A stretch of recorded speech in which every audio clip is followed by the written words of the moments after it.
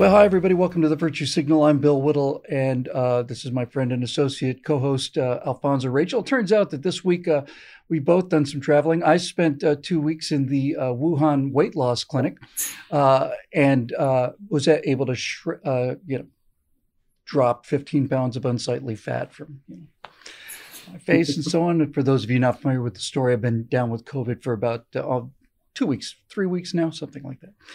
And our friend Alfonso Rachel has also gone on a journey. He decided to go and move and live in a free country. And he's now in Fort Worth, Texas, instead of here behind the tofu curtain.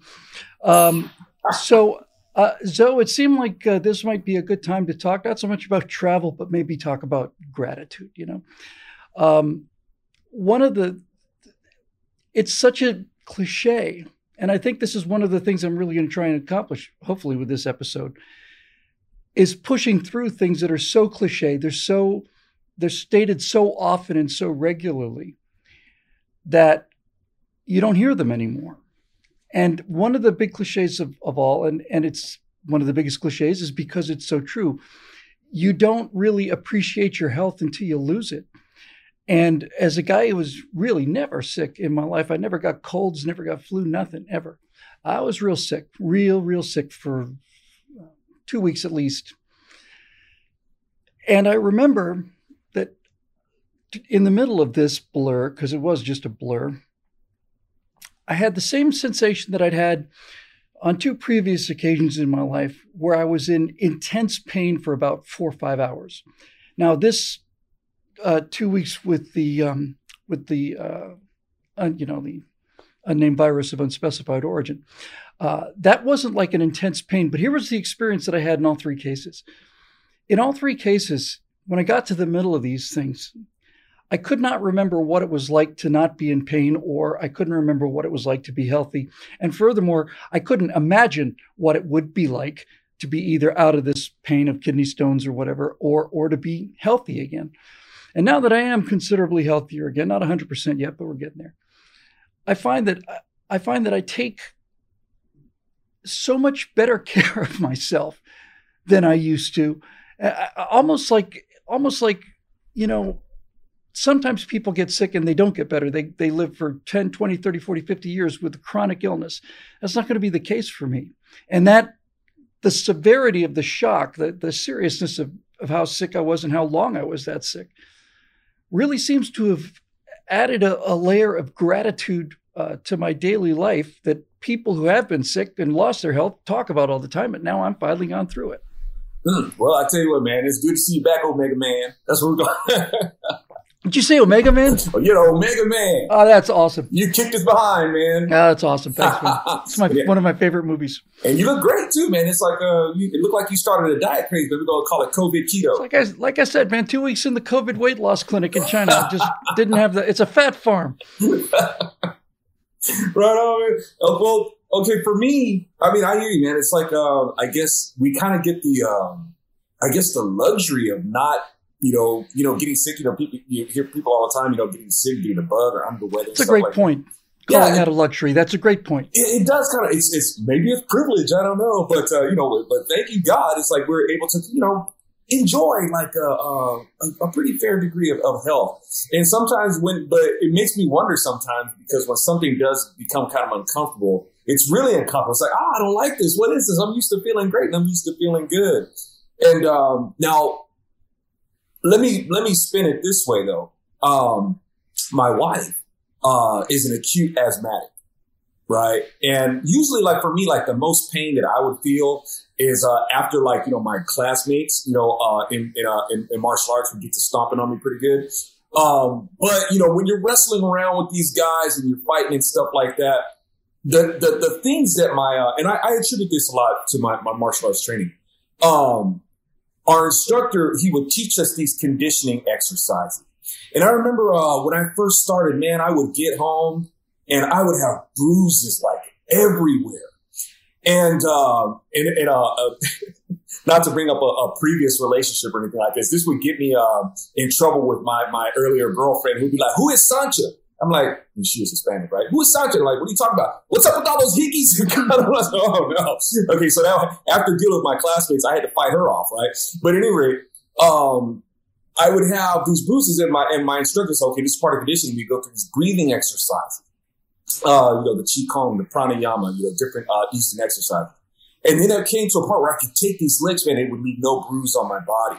My stamina was better. Of course, you would think that your stamina would get better and stuff like that, but not just my stamina, but I used to be a sickly kid. I didn't know that. Yeah, I was a sickly kid. After my, when I got in my 20s, that, that stuff kind of like stopped. Like I said, when I really picked up more on the martial arts training. But, allergies, oh man, I was allergic to everything. I had to get the shots and, all that sort of stuff. But at any rate, I passed on these exercises that I was doing, to my wife, she'd get a cold, man. And, you would think COVID would be really scary for us, but, it's one of those things where, there's something, this is an attack on the world. This is more than just some virus that got out. This is an attack. So we see it for what it is. But she used to have to go to the hospital, man. She just got a cold, man. It could put her in the hospital for like a month, right? So I passed on these exercises to her, passing on, the different body drumming exercises, to stimulate the lymph nodes and get the immune system going, tapping on that thymus gland and all that sort of stuff, because when you're a kid, you got this nice big thymus gland. When you get older, it wears out. You have to rely on more common sense to keep yourself clean and not put stuff in your nose and stuff. My rotten 13-year-old nephew, who's actually the best kid in the world, got sick too, and it took him about 24 hours, and he was just bouncing off the walls. Yeah, just fine. Right? Oh, give me that thing. Give me that thymus gland, kid. Give me, I want the organs, I want the blood, and I want the antibodies. Let's not mess around. I don't have time. Here's some money. That's right. Give it to Uncle Bill. Your dad, I understand. But at any rate, so it's that in that sense, I'm very thankful that, I was able to learn those things, and, where I've been able to enjoy these kind of things. It was something that was learned for me. And I passed on, and now, if a bug comes, she's able to fight that off like much better. We go through the regimen, we go through the exercises and stuff like that, and it's a totally big difference. But as the saying goes, at least you got your health. Takes on a whole new meaning, man. Don't take your health for granted. No, it sure does. And my wife and I are both very sick together, and now we're both walking around and we're looking at each other several times a day, going, well, number one, we're together. Number two, we're vertical. It's about all you can really ask for, really. And I realized, when you were talking that for modern Americans, being sick is like, oh, wow, you get a little story to tell at the very least at the water cooler. But for most of human history, there were just a couple periods, maybe a week or two, where you actually were fully healthy and pretty much sick all the time of no matter what, even just things like just horrible nutrition. You were just sick all the time. And that gratitude is the emotion I'm most interested in. I want to talk to you about your whatever gratitude you might be feeling having moved to, a free country. But one of the things that is absolutely true, and I don't think there's another emotion that matches this, is that, well, in the 12-step programs, they say that you can't be grateful and unhappy at the same time. And I thought, yeah, that's really, really it. And so for people who are chronically unhappy, usually the best thing to do is not to just be happy, is to get a sense of gratitude for the things that you got, not so much thinking about the things that you don't have. And that attitude, that's what they said in these programs. That attitude of gratitude is not only healthy, it's actually healing. It's restorative. It detoxifies you to be grateful for the things that are in your life all the time. And we've done so much talking about the destruction of things that we love and the dangers and all of these things that we can see coming. But at the same time, it wouldn't be a bad idea to be grateful for the fact that at least we still get to talk about these things, that our health is, generally speaking, for most people, extremely good, that we're not losing 4 out of 10 children before they're a year old. It's like I said, it becomes a cliche. And if you're watching this episode, you're thinking, okay, yeah, I should be grateful for my health. Yeah, okay. I'm trying to kind of punch through that. Lost a cat that we loved very much back in July, and for many years he would, I'd be working at home and he'd be like, meowing and want to get petted, and that's all right, piss on, I'll hang on, and I just ignored him a lot. And when he died, I found that my other cat, whenever he comes up to me now, he instantly gets my full attention, instantly, because I'm grateful he's here, and I wasn't until I lost something that really mattered to me. And that's the weird thing about gratitude, is that for most people, in order to get into this probably most positive emotional space there is, to be grateful, or grateful to God, grateful to your country, grateful to your forefathers, to your family, whoever, that in order to get to this probably healthiest emotional place that there is, you almost always have to go through something really, really awful. It does seem like, and man, that's, man, why do we have to, why do we do, well, I know why we do it, but I guess it's more of a rhetorical question. But I'm in the same boat, man. We had 2 cats. We lost Donut, and man, that hurt real bad. And she was the same way. And it's like, always wanted she didn't always want our attention, but yeah, she did. And she deserved it too, man. And she deserved it too. Yeah. No, I know exactly what you mean. That rings a horrible bell. Yeah. And it's like, sometimes it's like, hey, Donut, look. You're gonna get the spray bottle, okay? You got to let me think. I'd have those Jack Nicholson moments where I'm like, talk to you a second. If you see me doing this or this, do not come in here meowing at me, right? Yeah. But but we're kind of wired that way, where we have to experience. We don't have to. It's just something that we do. I mean, this even goes back even before Adam and Eve. This goes to Lucifer himself. It's like, dude, look at the position that you have.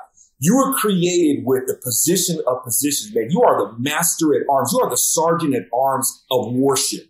You're the one to make sure that everybody is worshiping in truth. When I say worship, I'm talking about workmanship.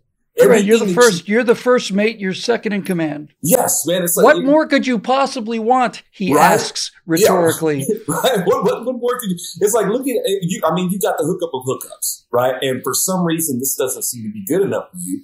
And I sense, God's like, I sense much butthurt in you, right? It's like there's something in you that's just not right.